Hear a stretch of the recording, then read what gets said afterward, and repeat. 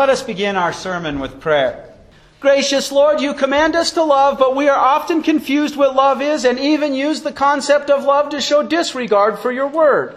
Therefore, we ask you to work through the words of today's sermon that we may see when we are being unloving, but also to know how to show our love for you with others. Amen. Our text for our sermon is recorded in the first epistle to the Corinthians, chapter 13, verses 1 through 13. If I speak in the tongues of men and of angels, but do not have love, I have become a noisy gong or a clanging cymbal. If I have the gift of prophecy and know all the mysteries and have all knowledge, and if I have all faith so as to move mountains, but do not have love, I am nothing. If I give away everything I own, and if I give up my body that I may be burned, but do not have love, I gain nothing. Love is patient. Love is kind. Love does not envy. It does not brag. It is not arrogant. It does not behave indecently. It is not selfish. It is not irritable. It does not keep a record of wrongs. It does not rejoice over unrighteousness, but rejoices with the truth. It bears all things, believes all things, hopes all things, and endures all things. Love never comes to an end. But if there are prophetic gifts, they will be done away with. If tongues, they will cease. If knowledge, it will be done away with. For we know only in part, and we prophesy only in part. But when that which is complete is come, that which is partial will be done away with. When I was a child, I spoke like a child. I thought like a child. I reasoned like a child. When I became a man, I put away childish things. Now we see indirectly, using a mirror, but then we will see face to face. Now I know in part, but then I will know fully, just as I was fully known. So now these three remain: faith, hope, and love. And the greatest of these is love. This is the word of our Lord. Brothers and sisters in Christ, in our gospel lesson in John chapter 13, verses 34 through 35, on the night Jesus is going to be betrayed, right after Judas departs to betray him, Jesus tells the other 11, "A new commandment I give you. Love one another, just as I have loved you. So also you are to love one another. By this everyone will know that you are my disciples, if you have love for one another." So that is to be the identifying characteristic of Christians. Love. Now, it's out of love that we want to share the Word of God. But for example, if we want to share the Word of God so that we can grow our church, just so we can have bigger offering, we're definitely not showing love, are we? But how is this a new commandment? After all, the 10 Commandments are summarized by love the Lord your God with all your heart, mind, and soul, and love your neighbor as yourself. But you know what? Those 10 Commandments, all they can do is tell you, this is what you're supposed to do, and they can tell you, you've screwed up. They never give you the power to keep one of their demands. And what makes this a new commandment is the gospel motivation. Jesus is going to be betrayed that very night, in just a couple hours. He's going to die for our sins. He's going to rise victorious. And He's going to send the Holy Spirit to work through the message and enter your heart and give birth to a new person that is intimately connected to Jesus, so that you grow the fruits as Jesus created that new man to do. And one of the major fruits you grow that all of them are connected to is love. That's what makes it a new commandment. You're empowered to do it by the new man that Jesus' life, death, and resurrection gives you. Now, in today's text, the word that's used for love is the Greek word agape. And in the New Testament, that word always means an undeserved love. Now, we love our children because they're our children, but maybe those neighbor brats, right?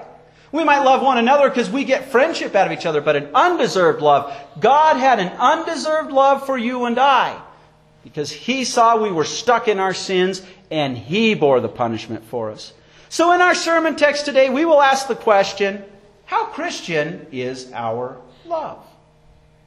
Now, the Corinthians had a problem, brothers and sisters in Christ. And if you ever feel like your church is screwing up, read the 1 Corinthians, because they sure made a lot of mistakes. And I'm thankful that the Lord had Paul straighten them out, and we can see what to do with that. And one of the mistakes they made, besides following different people, say, I follow Paul, I follow Apollos, they were getting envious of each other's spiritual gifts. And the gift that they thought was the greatest, you were a big shot if you could do this, was speaking in tongues. And so the Apostle Paul addresses their motivation for wanting to speak in tongues. Verse 1 says, if I speak with the tongues that men communicate with, or even the tongues which angels communicate with, but I do not have love, then I've become ringing brass or a clanging cymbal. You ever seen one of those electronically battery-controlled monkeys that just sit there and bang the cymbals? Bang, bang, bang, bang, bang, bang, bang. Give one of those to your kid when you're trying to concentrate, especially a young child, and see how long it takes before that gets on your nerves.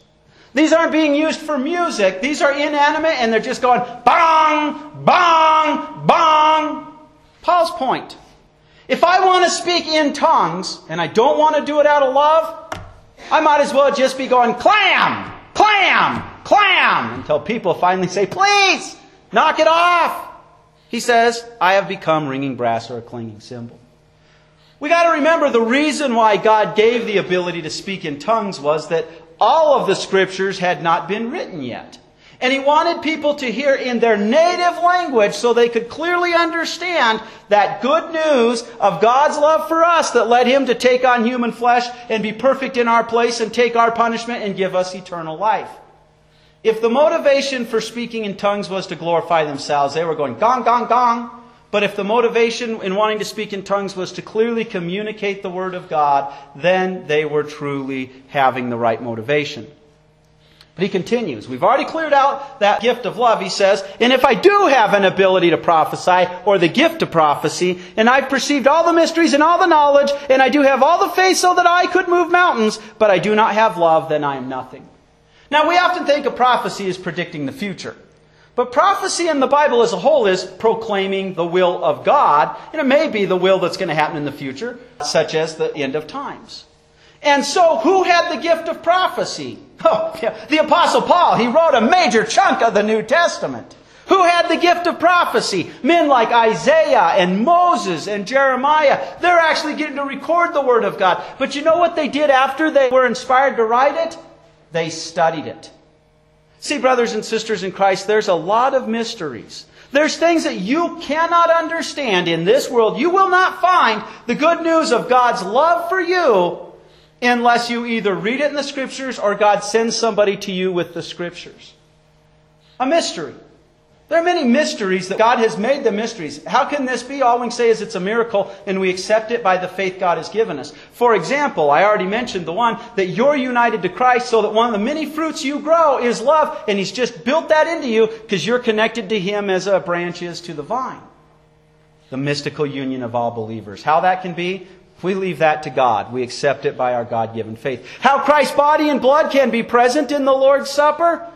That's God's problem, not ours. We simply believe it and are thankful to rejoice in the comfort. So he says, if I got those mysteries, and then he says, if I have all knowledge.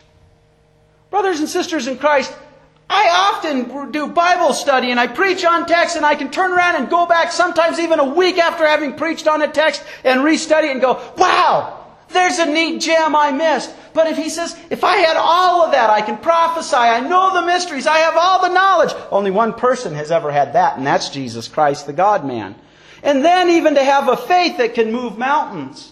Now, brothers and sisters in Christ, there's something amazing there. Imagine if, I'm a Corinthian or somebody wants to boast in his gifts, and I turn to Casper Mountain and I say, hey, be uprooted and be planted in the sea. If I'm not doing that out of love, do you think the people who live on Casper Mountain right now will appreciate suddenly being doused into the depths of the sea? Do you think the people that enjoy doing recreation on Casper Mountain or are driving on it would appreciate it? If I want to move that mountain and the reason isn't for truly love for God and love for my neighbor, I can actually be doing them a world of harm, right? And all that it would be wanting to boast in myself. I've got all the knowledge. I can move this mountain. But what does the Apostle Paul say? But I do not have love, then I am nothing. We want to boast on ourselves. We want to make ourselves something. He says, no, if I don't have that love, if my reason for doing it isn't God's love for me and God's love for you, then I'm nothing. Zilch. No matter how much I want to make myself out to be something. Verse 3 says, and if I distributed out all my belongings and I handed over my body so that I could be burned, but I do not have love, then I'm benefited nothing. You'd be surprised how many people greedily will give away their possessions hoping to gain something back. and even turned themselves over to martyrdom. In the medieval ages, this was the big thing. You become a monk, you give up everything, and you can turn around and earn your forgiveness. And even earn more. You can earn forgiveness for others. But brothers and sisters in Christ, there again, if I'm not doing that out of love for God, and there were plenty of people, and the Apostle Paul is one of them, who had the choice to deny their Lord and live, or stand by their Lord and die, lose everything. And what did the Apostle Paul choose? Because the Lord's love was in his heart, he chose to stand by his testimony. But he did that out of love for you and I, so that you and I could see how valid it is. But if he did it for any other reason, he says, then I am benefited nothing. If I think I'm doing it to gain people's favor, people's esteem, or think I'm doing it to earn salvation, if it's not purely out of God's love for me in my heart to show it to others, boom, benefited nothing, does me no good. So how Christian is our love? What is the motivation for using our gifts? If it's anything other than God loves me, and I want you to know His love, I'm blessed to get to show His love, then we've got the wrong motivation, don't we? But we're thankful that in that new commandment, by the Holy Spirit, He empowers us to do this. So we continue on as the Apostle Paul shows us what love actually looks like. And clearly, we're talking about how we communicate as a congregation, and a bride represents the church. So we often apply this to marriage, but he's talking about how you and I treat each other and our fellow man here. Love is patient. Now, brothers and sisters in Christ, Jesus had a time where twice in His life, the beginning and the end of His ministry, He saw the money changers in the temple, and He had a righteous indignation. He had a righteous anger, and He cleared it out. And there are times when people can be coming at us like a false teacher where it's finally time to show a righteous anger. But we don't do that so well because we have a sinful nature. Love is patient. It's willing to put up with a lot. It's willing to see our brother or sister in Christ who keeps struggling with the sin and be patient with them. Love acts in a kindly manner. Love is not filled with jealousy. Now, God tells us He's a jealous God. He will not have something else have first place in your heart. There's a place He created in your heart for Him. And when He has that place, it's because He has put the new man in you, and you are eternally saved. But we can get jealous as a congregation, can't we? You know, so-and-so sings a lot better than me, and I can be jealous because they sing loud. Or I can thank the Lord because I'm a pretty lousy singer. And I can be thankful that there's somebody that I can follow and help lead the congregation through the hymns, right? We can get jealous of the gifts God's given us, and that's not love. Or we can recognize that God's given each one of us certain gifts, and we can be happy that they're all being used to edify all of us and to bring our unbelieving neighbor into the faith. And so we already covered in the first section, love is not boastful. Love is not conceited. Maybe in English today we'd say it doesn't get a swollen head. Look at the gifts God has given me. Aren't I great? That's not love. That's loving ourselves, isn't it? Jesus could have been conceited because He's perfectly righteous. But instead, He lived as your righteousness and has credited you and I with it. I like the next verb there. It isn't goaded into irritation. It's a picture of being poked. Like the child who mom and dad get to sleep in on Saturday morning, and they should sleep in, but they get up early and, Mom, what? Mom's been goaded into irritation. And brothers and sisters in Christ, let's not kid ourselves. Even members of our congregation who truly mean well, they can have a particular pet thing they're working on, and they can be doing it the wrong way out of truly good motives, and they can get to that point where you want to scream, "Stop it! Goodness, you're driving us nuts!" But imagine if God the Father and God the Holy Spirit treated us that way. You sin against me by the minute just in your thoughts. Jesus isn't goaded into irritation. He washes our sins away. And the only way we can be stopped from being goaded into irritation is to have our sins washed away. It takes a miracle of Jesus empowering us with that new man. It doesn't keep a record of being wronged. Now, brothers and sisters in Christ, I've learned there are times when we see brothers or sisters who struggle with sin, we can identify saying, that's Joe Blow's particular pet sin, and we'll work with this. This is saying, you sinned against me today, you did the same thing last week, and you did a doozy 2 years ago. But you know what? You know the miracle that keeps us from doing that? The devil goes up to the Lord and he says, look at your sins. Look, I got a list of them. And God says, I don't know what you're talking about. All I see is my son's blood all over that list. And God has put that kind of forgiveness in us. Now, we have a sinful nature, so again, we need to be empowered to do this. But I've often learned when somebody is really wronging against me, the wonder is God comes with His Word and reminds me, Fred, I've removed your sin. And then all of a sudden it's easy to forgive the person because I've been forgiven so much. It doesn't rejoice over unrighteousness. This should be a no-brainer, right? I mean, we're Christians, we're righteous. But in its context, what it's saying is what our law courts often say, two wrongs don't make a right. This person is messing with me, and now I'm going to mess with them, and they've got it coming. That's wrong. That's unrighteousness. We don't rejoice in that. Jesus became our righteousness. Jesus has given us the new man again so that we're empowered to do this. But it rejoices with the truth. And we want to remember that the truth is the good news of forgiveness. You'll never find that in the world apart from God's Word. And when we hear the good news of forgiveness for us, we rejoice. And when God privileges us to tell others the good news of forgiveness in Christ, we rejoice to share it. And so it says, I like this in verse 7. It says, literally, it shelters over all. Every one of us has sins we struggle with. Do we sit back and condemn each other? Or do we look at each other's weaknesses and say, let me be your strength? If we have somebody, for example, who has an addiction, maybe an alcohol addiction, maybe it's not smart for me to practice my Christian freedom and drink alcohol in front of them. True Christian love will say, let me help you keep that away so that you are not tempted to fall. In true love, as God has sheltered us with the new man and with His Word, we shelter over each other. We're taking care of each other that way. It trusts all. There's another way of saying we assume the best until proven that we can't. This is just another way of saying don't bear false witness against your neighbor. It hopes for all. Oftentimes it can be very hard to continue sharing the good news with our neighbor. It can be very hard to keep forgiving that person who seems to be goading us. We always have that hope that God is going to work through our love and the Word He privileges us to proclaim, that they will be able to overcome that. And He's done that for us. He daily forgives us and empowers us. And so it says it puts up with all. And the Greek verb there is actually remaining under a load. We bear our brothers and sisters' crosses even when they themselves become a cross. Why? Because Jesus bore the big cross for us and has empowered us to do it. And so verse 8 says love never falls. God has put His love in your heart, and even at times when your sinful nature is winning out, God says, come to my Word, I'll nourish you, and I will keep you able to stay under that load so you don't fall. How Christian is our love? We've seen our motivation is not ourselves, but that love that God has given us, and we want to share it with others. And now we see what love looks like. It's not just an emotion. It's actions that God has done to us and that empowers us to do the same for others.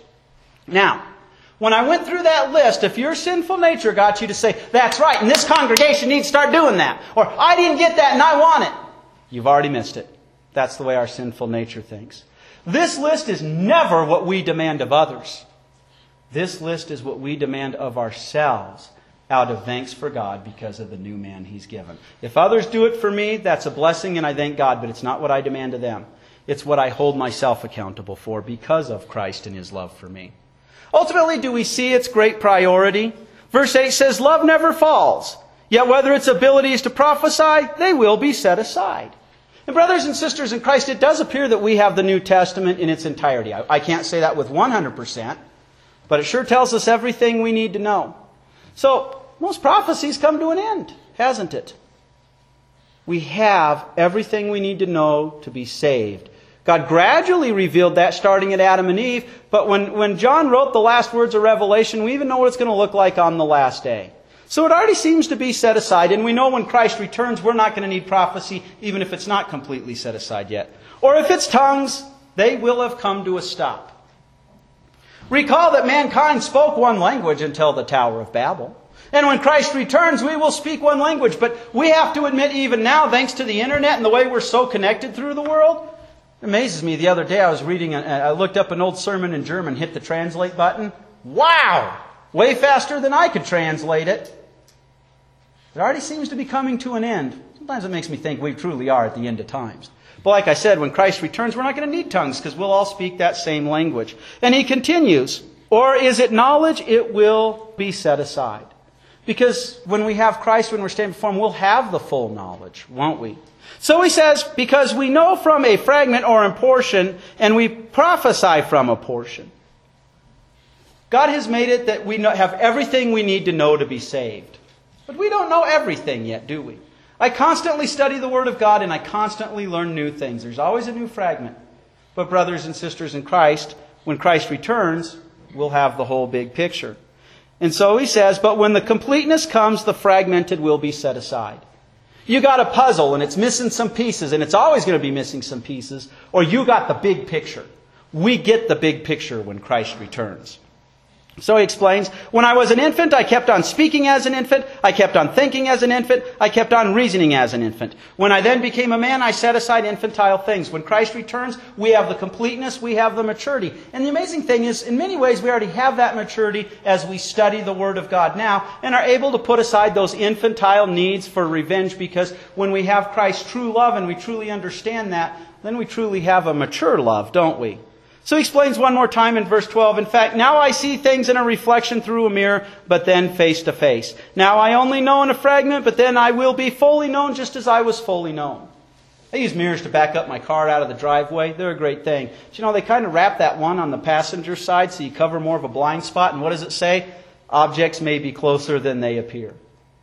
It's not perfect.